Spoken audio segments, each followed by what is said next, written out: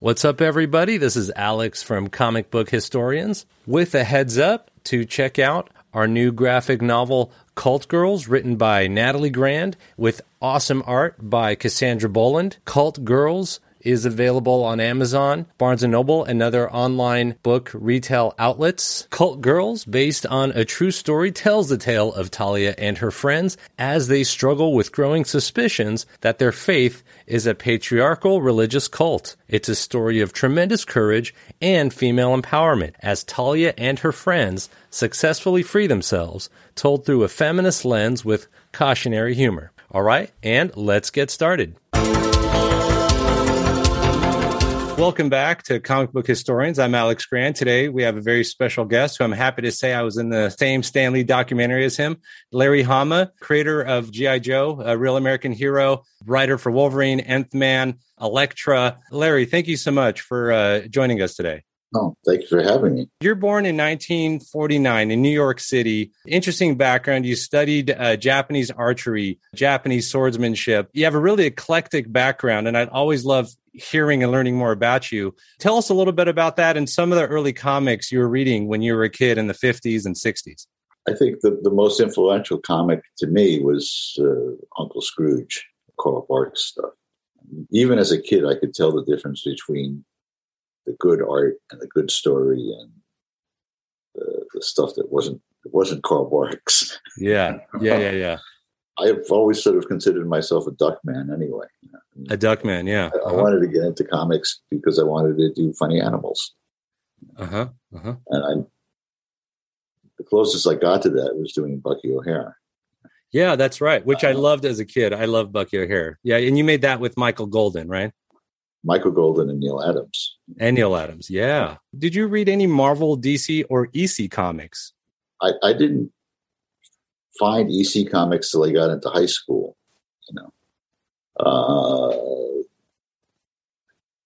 I don't think I ever saw an EC comic, when I was a kid in the 50s. I had, like I said, Dells and Gold Keys, Uncle Scrooge's, Walt Disney comics. Oh, okay. So not really superhero stuff then. No, Daffy Duck, Porky Pig, all that stuff. I wasn't all that interested in superheroes. I mean, I had like Supermans and Batmans. And the earliest Marvel stuff that I can remember is like Journey into Mystery, specifically the stories that Steve Ditko did for those horror and mystery books. Oh, yeah, for sure. Like the pre-superhero kind of stuff. Yeah. So then now you also went to the Manhattan's High School of Art and Design. You were there with Frank Bruner, Ralph Reese. Were you kind of an artist as a kid? And tell us about how you got into that school. I always liked drawing. I was an only child. Drawing was a way to entertain myself. And I was fairly good at it, Junior high school, I had a teacher named Ann Leibowitz who was very encouraging. I went to junior high school with Bobby London. Oh, yeah. He was 1 year younger than me. But we had the same art teacher, Ann Leibowitz. And she encouraged me to take the test to apply for art, to the High School of Art and Design, and take the test. New York City had, at the time, a bunch of specialized high schools. There was art and design, and music and art, and the School of Performing Arts. I think they merged music and art and performing arts, and now it's LaGuardia. And Neil Adams went to School of Industrial Art. School SIA became Art and Design. The list of alumni of that school is like 2/3 of the comic book industry in the 50s and 60s. I mean, Gil Kane went there. Alex Toth went there. Neil, Joe Jusko. And also Frank Bruner, Ralph Reese, right? Right. Frank Bruner and Ralph Reese were in my class. And then you had Bernie Krigstein was teaching there. And he was your teacher for a while? He was my illustration teacher for 2 years. For 2 years. Did you learn a lot from him? Oh, yeah. He was a great teacher. He was a person that taught not by saying, oh, this is how you do it. He taught by showing you how to open your eyes, the eyes of perception, how to get over the procrastination thing. Oh, I see. Uh-huh. He required every student to hand in a sketchbook every Friday. And one Friday I handed in the sketchbook and I had one sketch in it. And he said, Hamid, there's only one sketch in the sketchbook. And I said, well, I spent all week on it. And he said, you spent all week on it? Well, it still sucks. And then he said, before you do your first really good drawing, you have to do about 100,000 really sucky ones. And if I were you, I'd get that first 100,000 out of the way as fast as I could. Oh, wow. And basically he was telling me that at that stage, your stuff isn't precious. And I've seen the syndrome. Like people, they noodle and on a drawing and try to fix it, and something's going wrong, and they just can't. It consumes them. They'll spend 2 weeks on something like that, and then it's no better than when they started. But if they, had pitched it out, get the bad stuff out of your system first. Yeah. The other important thing that I learned was from Neil Adams. Actually, yeah, I had the drawing table next to his at Continuity, which was not a place everybody wanted to sit at because of the constant, you're under the glare. And he was a very harsh critic, to put it mildly. One day I was working on a commercial job studio, and he was looking over my shoulder. He was like standing behind me, drinking a cup of coffee and eating a Linzer tart. And he says, I guess you're still settling. You should stop settling. I said, well, what do you mean, what's settling? He says, well, I could tell that you could tell the thing that you want to draw, you see in your head is 10 times better than what you're drawing here. But what you've told yourself is, that's a really hard thing to pull off.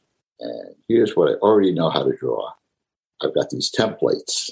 I know 3 eyes, maybe 4 noses, and 1 ear. And you just keep repeating these over and over again. And he said, because it's a lot easier to draw this than it is to draw. Uh-huh. But he said that if you do the easy thing, and use that template, it's like going to the gym and doing 1 push-up. Yeah. But every time you push the envelope and try to do that really difficult gesture or that expression or whatever, or the lighting, the first time it's going to suck. Maybe the next 50 times you do it, it's going to suck just as bad. Yeah. But, but the magic happens on the day that it stops sucking. I see. But you don't get to that magical day unless you cause yourself all that pain. There you go. Yeah. And so you're kind of adding Neil Adams' instruction on top of Bernard Krigstein's instructions and kind of finding your path. I think those are the 2 most important things anybody ever told me. Now, when you were in high school, were you also like a fanzine collector? I know that you got your first work was Castle of Frankenstein, 1966. How did you get involved in submitting something there? My first day at school, I didn't know anybody. I was sitting in the cafeteria, and this a tall black kid comes up to my table. Total stranger. I have no idea who this person is. And he says, hey, do you like comic books? And I said, no. And he was just persistent. He was so positive and confident, and he said, well, I know some real cartoonists and blah, blah, blah, blah, blah. And, and I know this guy named Larry Ivy who puts out Castle of Frankenstein, and he's friends with Wally Wood and Al Williamson, Angelo Torres, and all these guys. And I only knew half the names that he was saying, But on that very first day, he convinces me to go with him to Larry Ivy's house. So I meet Larry Ivy. Oh, that's cool. Larry Ivy exposes me to his collection, of comics that he's got totally cataloged. He's got all the Reed Crandall Blackhawks. There you go. Yeah. All the Hal Foster Prince Valiants. Yeah. He's got a framed Frank Frazetta drawing on his wall.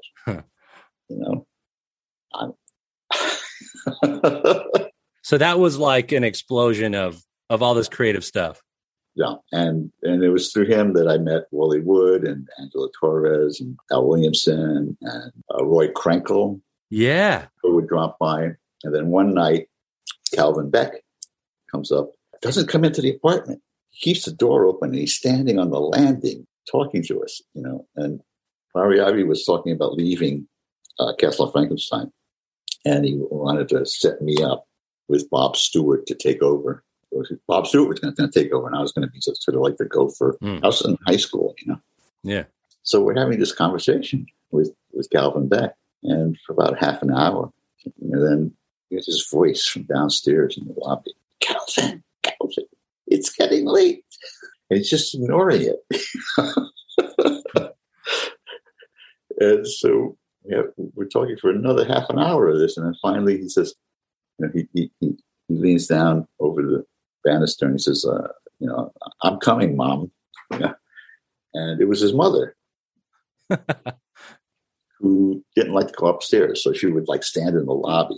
I ended up working for Calvin Beck on Castle of Frankenstein. I mean, he lived in this ramshackle house in Bergen County, New Jersey. I see. He had a basement full of old pulp magazines that the cats had peed all over. So you got some kind of assistant editorial experience this way. That's where I learned it all. I learned it from Bob.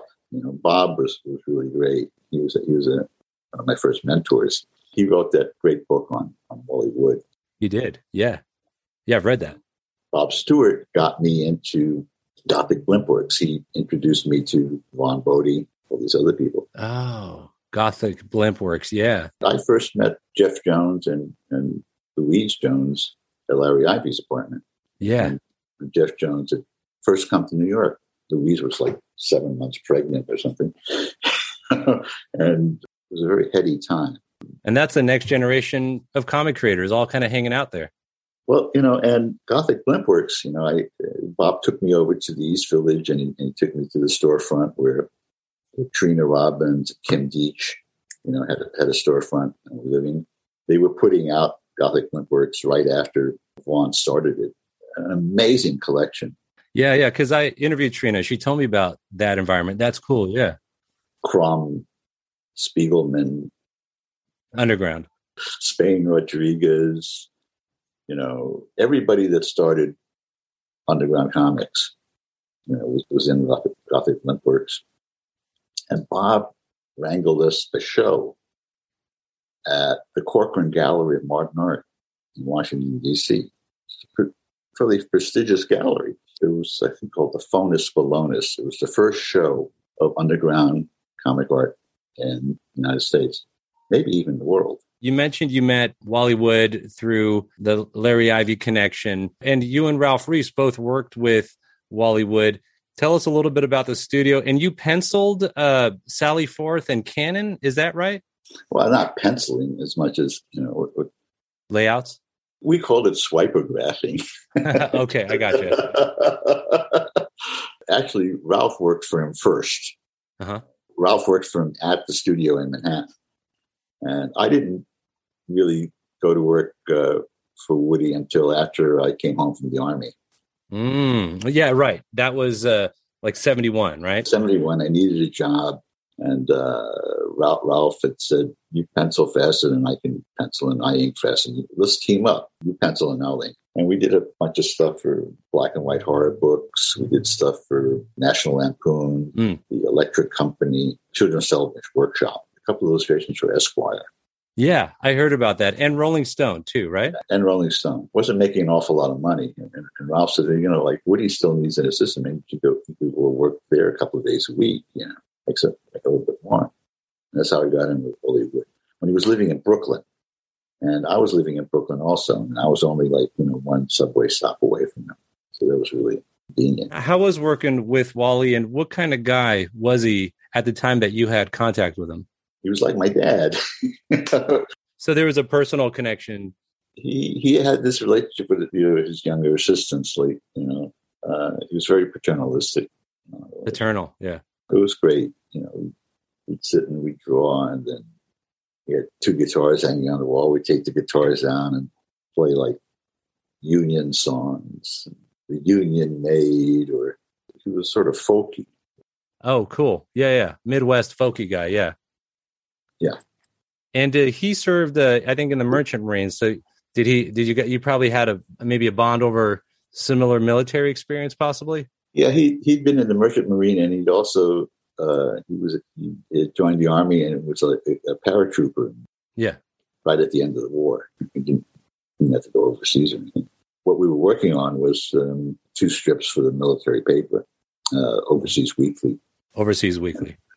We never called it we always called it the Oversexed Weekly. That's great. My deal with him there was that we would alternate. I would write an arc of Sally Forth, and while he was writing an arc of Cannon. Oh, so you wrote some of that stuff. That's great. Oh, yeah. I wrote it and lettered it. Yeah. Then we'd switch, and he'd write Sally Forth, and I'd write Cannon. That's fun. I love those. I've read all those. Yeah. And I was also looking up all the reference and the swipe and autographing, cutting zip, and doing all the other, ruling panel borders, lettering. But I learned a huge amount. I mean, he taught me how to letter. He taught me the Gaspar Saladino alphabet. Yeah. He said, look, if I can't teach you the letter, I can't teach you to do anything else. Because he said, lettering, if I teach you the lettering, I teach you how to ink. It's all about mastery of the tool. Yeah. And lettering is very basic. You got boom, boom, cross strokes. You got vertical strokes. You got the curved stroke. Those are all strokes that you could use as an inker too. Yeah. So it's all about control of the tool. Because in the medical field, that's like stitching. After a procedure, the stitching is kind of like lettering, it seems. Drool #1, that was a underground humor magazine, right? I was a contributor. Yeah, me and Ralph, I think we did a Clockwork Orange parody. Let's talk a little bit about how you got hooked up to Continuity and Neal Adams. Were you also working with Wood at the same time, or was there from one to the other one? Well, I was working with Woody, and then he was going to move to Connecticut. So he, being a nice guy, and he said, I'll hook you up with Neal. He really didn't have to because Ralph was already renting desk space there. I see. So I ended up renting desk space there as well. It was the best deal in town. It was $50 a month for a drawing table, plus all the coffee you can drink. And since you were there, you got dibs on commercial work that came in the door. And you also were part of the Krusty Bunkers Inkers. Is that right? Yep. So you talked about how Neal would kind of look over his shoulder and give you some advice. He was a big influence on you. He passed away today, which I think everyone's just really shocked by. What do you feel is a legacy of Neal's? A lot of people don't realize that Neal paid for all the legal work for Siegel and Schuster. He hired Ed Price. He put his own money on the line for that. He campaigned tirelessly for creator rights and for creators to get royalties. And nobody else was holding that road, Yeah, no one cared as much about that. Yeah, and he tried to establish unions. He created ACBA as the Academy of Comic Book Arts, and might someday sort of morph into a union of some sort. That's an important part of his legacy. The work is amazing. The work just stands alone up there. And it was so revolutionary at the time he showed up. A lot of people couldn't comprehend it. And the other thing that he did is he, got his foot in the door at DC. and he kept his foot in the door for everybody else to get in. Right. Each horned in Mike Kaluta, Bernie Wrightson, Jeff Jones, whose styles were like nowhere near what DC expected as house styles. Yeah. He kind of advanced illustration as a style at DC, right? And you got Howard Chaykin in there and Al Weiss, and he got me my first mainstream comic job. I think he told Murray Boltinoff that if he gave me an 8-page horror story to pencil, that Neil would ink it. That's how I got in the door. I think that was Sinister House of Secrets. So he got your foot in the door at DC, and this is in the early 70s, so 72, 73 now, right? Right, yeah. And how was the environment at DC? Because I think Infantino was still publisher at that point, right? Even though I did a story there, I couldn't get much traction there. I see. I started to get more traction at Marvel. I got a black and white horror job to do for them. There you go. I did a couple of jobs for Crazy, and then that led to my getting my first monthly comic. Well, I think it was Marvel Premiere was the actual. Right. Starring Iron Fist, yeah. And that was following Gil Kane, basically. Yeah. Gil Kane did the first issue, and then I picked it up from there. I love your pages. You can tell that you can write and draw. How was that line of work, and how was Marvel at that time? I was making my first rate at Marvel on Iron Fist. I was making $23 a page for full pencils. So if I really worked my butt off, I could almost make as much in a week as if I was like flipping burgers. People forget about burgers. No one will forget about what you did. I was doing a Marvel monthly book. Boy, it was hard to make ends meet on that type of money. Mm-hmm. I still had to do commercial work. I see. So that's how you supplemented the income. I got you. Right. But then one day, I was working on maybe the third or fourth issue of Iron Fist, and I go to Marvel to bring in pages, and Howard Chaykin is standing in front on the sidewalk in front of the Marvel door, and he says, "Why don't you come with me across the street? They're starting up a company called Atlas Seaboard." Yeah. Okay. So Howard got you into that. I got you. Yeah. And I said, well, why would I want to jump ship from Marvel to go over there? And Howard says, well, because they'll double your rate. I didn't know that Atlas Seaboard was that close, that it was literally across the street. Yeah. Did you meet the Goodmans? Did you meet Chip and Martin? Not really. I met what's his name? Jeff Rovin. That's who I dealt with. That first editor. Yeah. And Rick Myers. And you turned in Wolf the Barbarian. You wrote Planet of the Vampires, I think the first issue. Is that right? Yeah. Yeah. And Wolf the Barbarian, that is great. I love the work you did. It's 2 issues, but I love that. So was that a character you had brewing in the back of your mind before that point? No, it was just like, I'd like to do a Barbarian, but I wanted him not to be just another Conan. Yeah. Right. So I went, sort of more towards the Nordic roots. Yeah. And so somebody said I was doing the thinking man's Barbarian. I like that. That's true. Yeah. And then after a couple of those issues, the company kind of went out of business and that was that? Or why'd you stop? Yeah, what happened then was that I was in the elevator in the building that I was living in, West 55th Street. I had an illegal apartment in the Wyoming apartments. And it's like I was paying $50 a month for it was supposed to be an artist space, but I was living in it. Okay. And the Wyoming apartments was, I think, they originally built as like a sister building to Dakota or something. Yeah. Lots of actors and show business people lived in the building. Mary Travers from Peter, Paul, and Mary lived in the building. So I get in the elevator one day, and this is a woman in the elevator, and she turns to me and she says, "Are you an actor?" I said, "No." And she said, "Well, do you want to be one?" I said, "Well, what does that entail?" And she said, "Well, she was producing an off-Broadway production of Moby Dick at South Beach Seaport. And I got cast as one of the harpooners." Yeah. So I was Tashtego, the harpooner, and the guy who was playing Dagu was Steve James. Okay. Who later went on to be a black action star. And we got to be pretty good friends. He was a hell of a nice guy.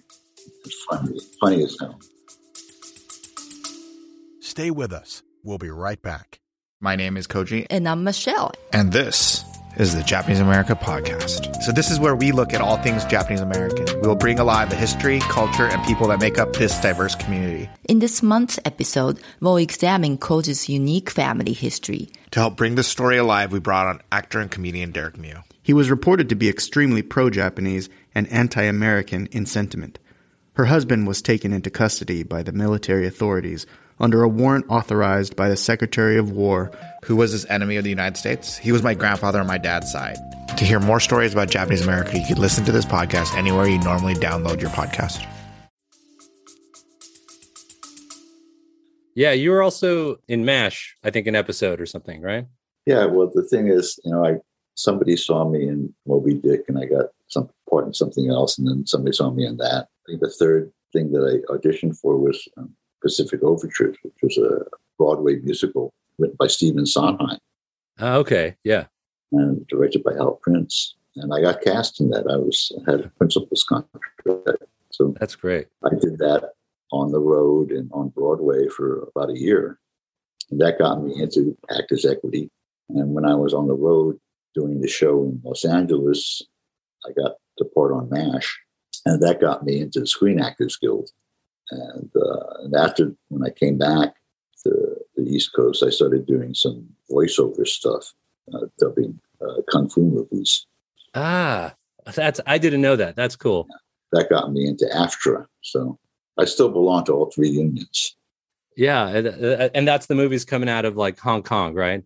I did the bad guy voices on Sonny Chiba movies. Oh, okay. That's cool. You have a real eclectic background. It's great. So now, as far as Big Apple Comics, Flo Steinberg, 1975, how'd you get involved in it? And what was Flo trying to do with that comic? Well, we all knew Flo. I mean, basically Flo just gathered together all the people she knew. Me and Ralph Reese and Herb Trimpe and Al Weiss and Woody. Yeah, that's right. He did the cover, yeah. Yeah. She had this interest in the whole underground scene. Yes. She wasn't just the Marvel secretary. She had a whole... Yeah, that's right. Because she's friends with Trina Robbins and all that, yeah. Right. Yeah, she was really good buds with Trina and Kim and a lot of the movers and shakers in underground comics. And that should probably be more her legacy than being the secretary at Marvel. Toward the end of the acting career, you started getting work at DC again. You were there for about a year doing some editing. How did that come about? And now that's with Jeanette Kahn, I think, was there at that point. Yeah, well, Jeanette hired me as an editor along with Al Milgrom. We were like the new blood. But, a year later, they had what they call the DC implosion. Yes. So, they pretty much jettisoned all the new hires. I see. So they got the axe first. I got you. Milgrom and I got the boot, and Milgrom went straight over to Marvel. And after a couple of months, he calls up and basically says, "Hey, the water's fine. Come on over here." I see. He was the test. Yeah. Yeah. So then when you were at DC, though, right before Marvel, you were editing like Mr. Miracle, Wonder Woman. Were you kind of in the bullpen there? And how was the environment at that time? The fundamental difference between DC and Marvel was always that, DC had a very tight sphincter. That makes biological sense. Yeah. I had my own office, we're talking Rockefeller Center, Yeah, that's right. I remember the first week I was there, I had some clippings or something, and I took a piece of tape and I hung it up on my wall. And the office manager came by. You can't do that. Okay. You can't stick stuff on the wall. This is Rockefeller Center. What do you mean? I said, well, here, this is a special envelope, inter-office memo envelope. If you want to put anything on your wall, you have to put it in this envelope and submit it to this committee. Oh, okay. That judges whether or not you can have it on your wall. Wow. Then they get two union guys to come over and frame it and hang it on your wall. I see. Right.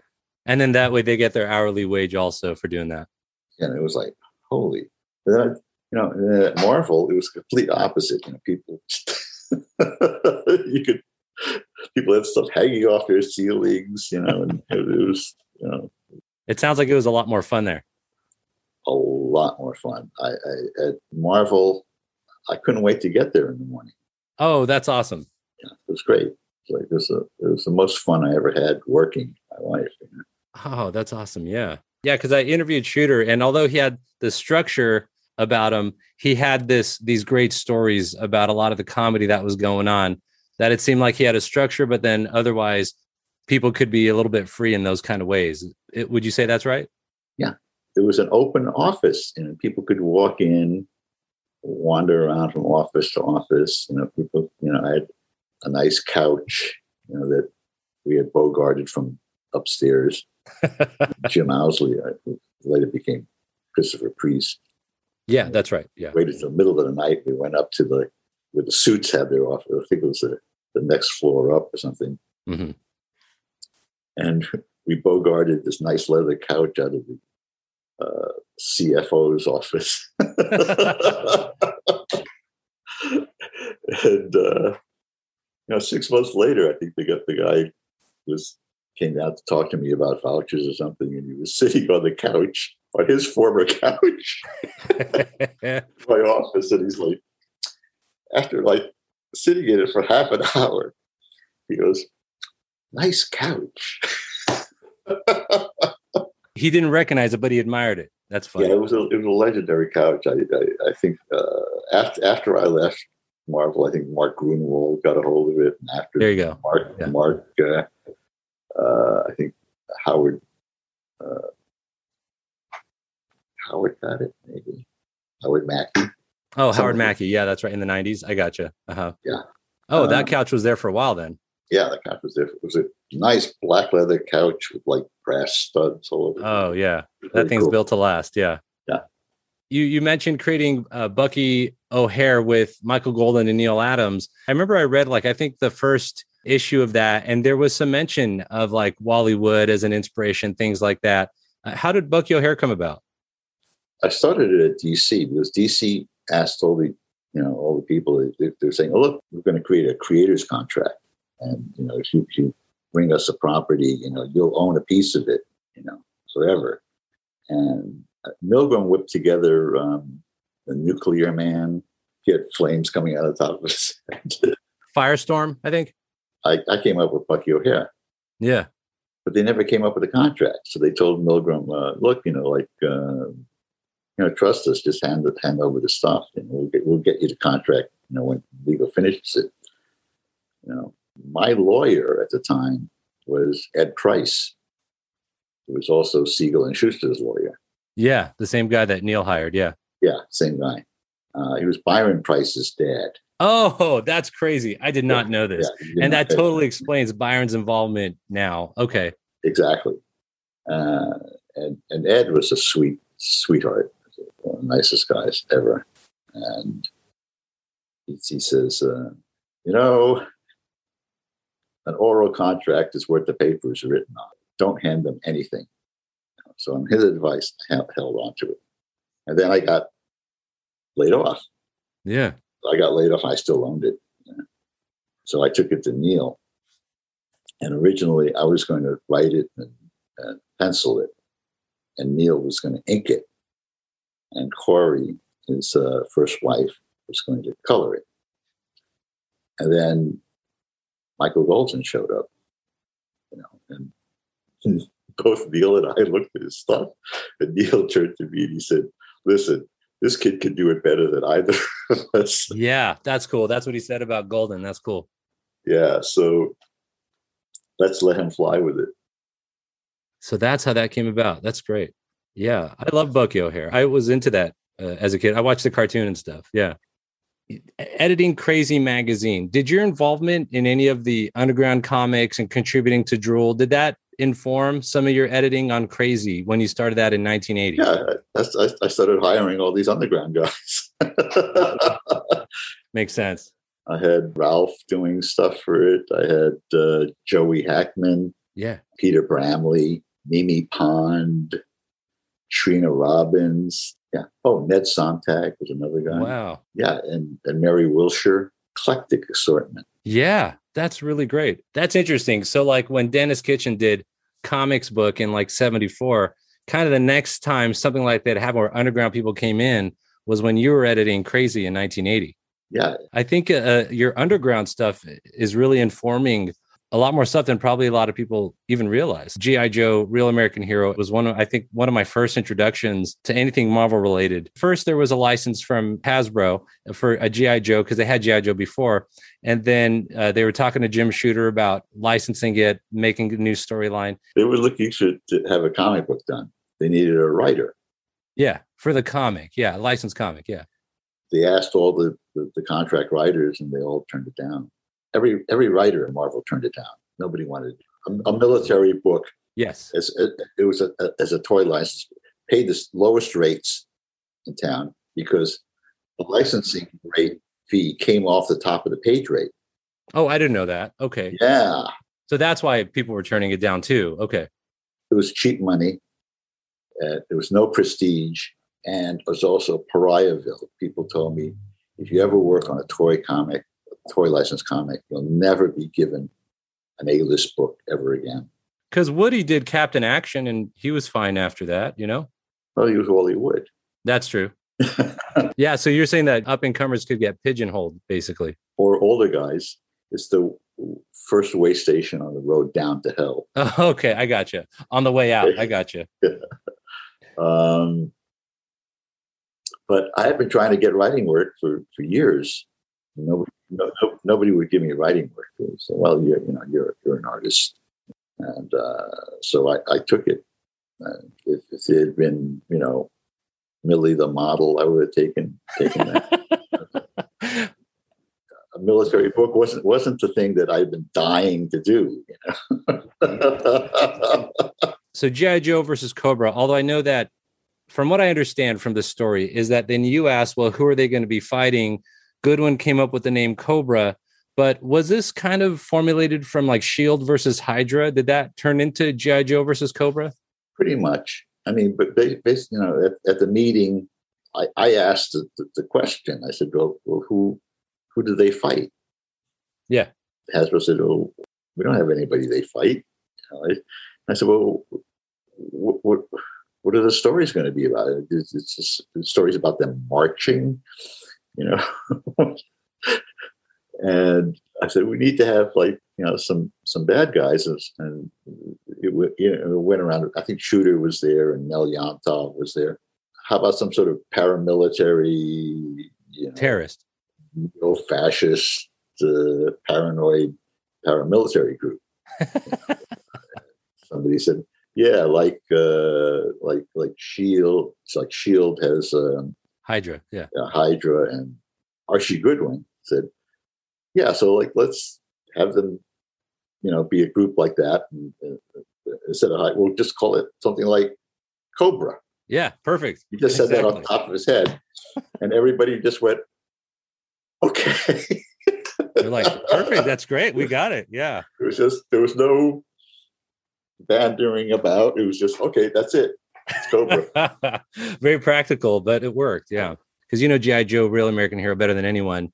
Is there a Cobra analog to Baron von Strucker? Is that Cobra Commander? Could we equate them?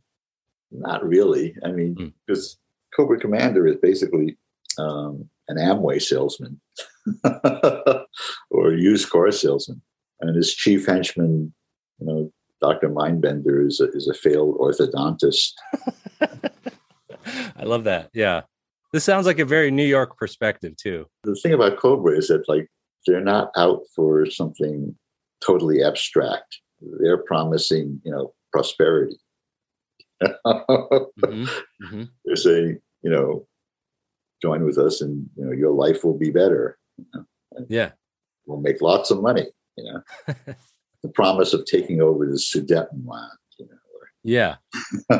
Land and money. I got you. Right. That was the motivation. So then now that comic ran from 1982 to 1994. You also created some of the female characters, CoverGirl, Scarlet, Lady J, right? And Baroness. And the Baroness, yeah. Yeah, I created the Baroness from the ground up because when I sat down to do the first issue, I realized that there wasn't a single Cobra that had a face. They were all completely covered with masks. In order to have dramaturgy, you need some agents of expression. Yeah, right.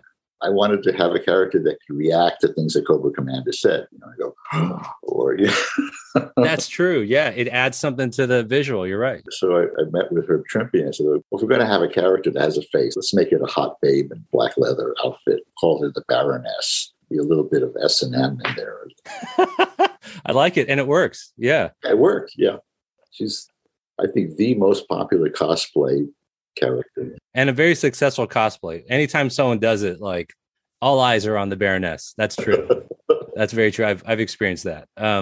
Now, around this time, then the cartoon came out. I think it was Marvel Productions made the cartoon. Stan Lee was at Marvel Productions. Did you have any meetings with Stan Lee during this time or other times at Marvel?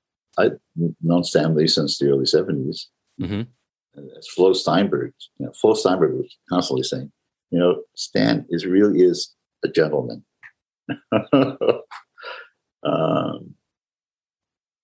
People badmouth him all the time, and he never badmouthed them back. That's true. You're right. For all the horrible things that Jack Kirby said about Stan, Stan never said, "Oh, Jack's lying" or "Jack's blah blah blah." Right. It wasn't in him to do that.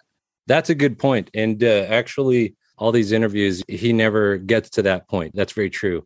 And he is honestly the guy that did make anxiety and superheroes a mainstream thing. And that was more his direction, I think. And I think that deserves a lot of praise. He brought a real sort of humanism to it and basing the stuff. I mean, to have Spider-Man, grow up in Forest Hills and be part of a real neighborhood. Yeah. That was amazing. Because prior to that, Metropolis. Yeah, I don't even know where that is. Yeah. Gotham City, or yeah. I mean, they were all posing as New York, but Stan was the first guy to say, well, it's actually New York. Yeah, let's keep it real. Yeah, let's keep it real. Yeah, there's a character, Tunnel Rat, 1987, that they say is an explosive ordnance disposal specialist. The character was born in New York. Although he's different ethnicities, Chinese, they say that he's modeled after you. Well, I wrote the bio, and nothing in the bio is me at all. What's true is that the sculptor modeled the head after you. My head. So it is me in that aspect. That is your face. I see. My face on the figure. Yeah. There you go. Now, part of your, reading the Duck comics, creating Bucky O'Hare, it sounds like probably some of that informed your co-creating Peter Porker, right? Mm-hmm. Spider-Ham. I think you created that with Tom DeFalco. Mm-hmm. How did that come about? I forget really how that happened, but I think a year before that or 2 years before that, I had submitted a proposal to do Marvel superheroes as funny animals. Yeah. Which is great. And I read that as a kid too. Yeah. That didn't fly. But somehow that all came to fruition within Peter Porker. And, Peter Porker sort of lay dormant for ages, as sort of a side note. And then, boom, he appears in the movie. All of a sudden, people are interested. How did you feel like they got the voice right? Oh yeah, a couple of years ago, 3 years ago at New York Con, I actually saw a Peter Porker cosplay. Yeah, a Spider-Ham cosplay. Yeah, that's pretty awesome. Yeah, I loved Spider-Ham and Marvel Tales. I think. Now what I had read was you also were editing Savage Tales magazines, mm-hmm. but Savage Tales magazine, but there was some shift genre wise. Is that right? That it went from sword and sorcery to other flavors of comics as you edited it? Well, Savage Tales, I don't think was ever really initially thought of as being just more barbarians. Mm-hmm. It was going to be sort of like Men's True Sweat. Yeah. Military stories, westerns, some barbarians. action, science fiction. Mm-hmm. I got some pretty interesting guys to work on that book. Yeah. Including John Sever. Yeah, that's right. Yeah. Yeah. And for Mads Adventure, he could be considered the best artist for that. Yeah. Yeah. So you edited the NAMM comic. So in overseeing the NAMM and also writing G.I. Joe, Real American Hero, how much is that informed by your own personal military experience into those comics? Or was there more of a separation, a professional separation? First of all, as far as G.I. Joe was going, I mean, that was like my military knowledge at that point was 20 years out of date. So, I mean, everything had changed, So I had to do just as much research as anybody else. With the NAMM stuff, I set up the setup for the book. I got the writer and I told him the only structure that I'm giving you is that this is real time. And every month that goes by in the comic, a month goes by in the actual year-to-year comic. And we're going to make actual events sync up. Wow, that's great. I think Doug had done 2 tours in Vietnam. So he was fine with that. I just gave him free rein. I see. This is a setup. Just do it. And you created the initial plot to the NAMM then? It wasn't really initial plot. I just created the setup. I see. Okay. The time frame thing. I see. Just more of the concept overall. Yeah. And I said, look, this has to be stories about people, and it's personal, and we're following real people, mm-hmm. And it has to be from the enlisted man's point of view. Yeah. We're not telling it from the point of view of some general. We're telling it from the point of view of a Speedy 4, yes, a Spec 4, or a PFC, or an E5 sergeant. It's their point of view on the ground. Had you read any of the Harvey Kurtzman war comics before this point? Oh yeah, sure. And I read every issue of Blazing Combat from I wanted it to be different.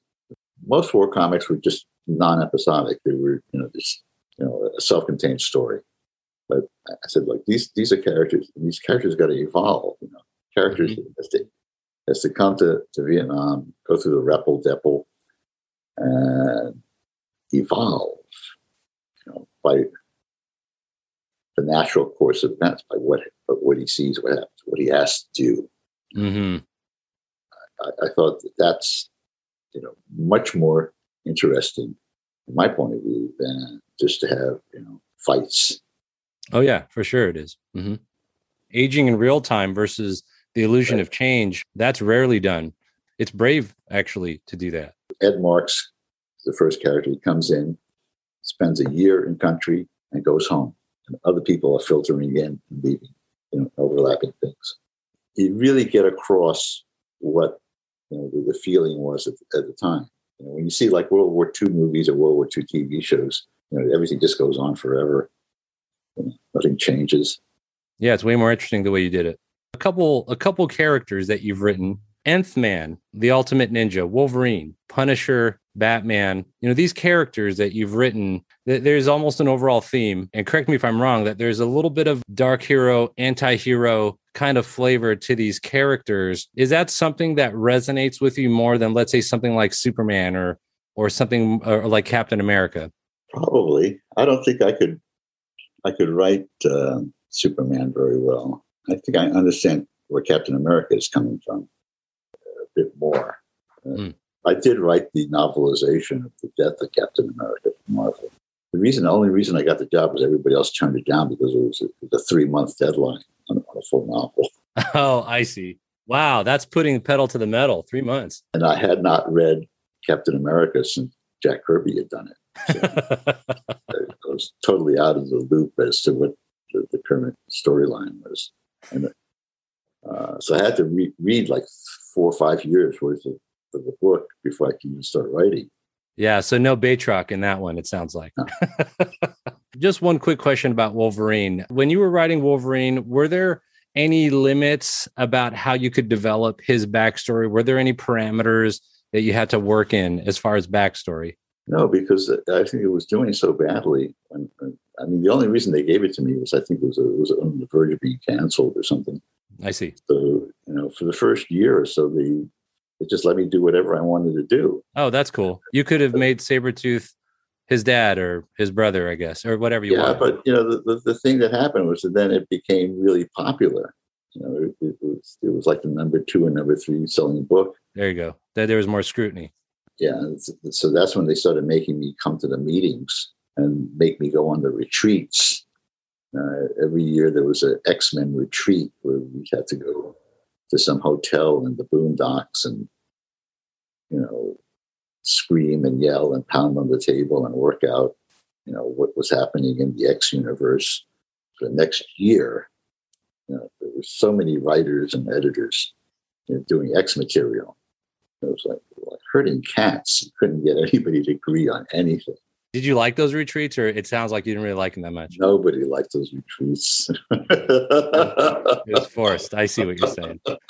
Did you watch his origins? Did you like the movies with Hugh Jackman and all that? Did you feel like Hugh Jackman did a good job? Did you like the way those movies panned out? Yeah, the Old Man Logan one I thought was the best. Yeah, that was great. Yeah.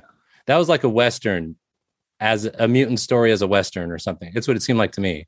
It sort of seemed like a retelling of the Wild Bunch in a way. Yeah, something like that. That's true. Yeah, the washed up outlaws trying to, one last stab at glory. Yeah. Now, entering the 21st century, you're busy with toys, cartoons, comics, TV, film, entertainment, the entertainment industry. Would you have done anything different leading up to where you're at now with your work, your creative work and all those things? I don't know. I've never had a plan for anything. Yeah. I just play the ball where it lands. And then what advice would you give to new people entering the entertainment industry in all those fields, media? They're full of new ideas. Other than partnering with Larry Hama, what other advice would you give to people trying to kind of recreate some of that same pioneering that you did? Well, I'd say, even if you have to make a living, doing something else, allocate 50% of your time to doing blue sky, to doing stuff that you own completely. Mm-hmm. Because otherwise you're just, the salary man. Mm-hmm. With no piece of the action. A decent piece of the action, or even a small success, can be quite sizable. Yeah, even a small of your own thing. Yeah, that's true. That's great advice, that 50% rule. No one's ever phrased it like that to me before, but it makes sense because otherwise, like you said, the salary guy, but then you might almost be used by the industry in a way and discarded later, and that's no good. Comics were paying immense royalties. We're talking in mid 80s. Yeah, the 80s, kind of the Jim Shooter, Paul Levitz era. Yeah, right. People were making tons of royalties. Well, the books were selling a mil plus. Yeah, that's when I was buying comics. Yeah, yeah. So that's like crack. Uh-huh. It's easy to get addicted to that.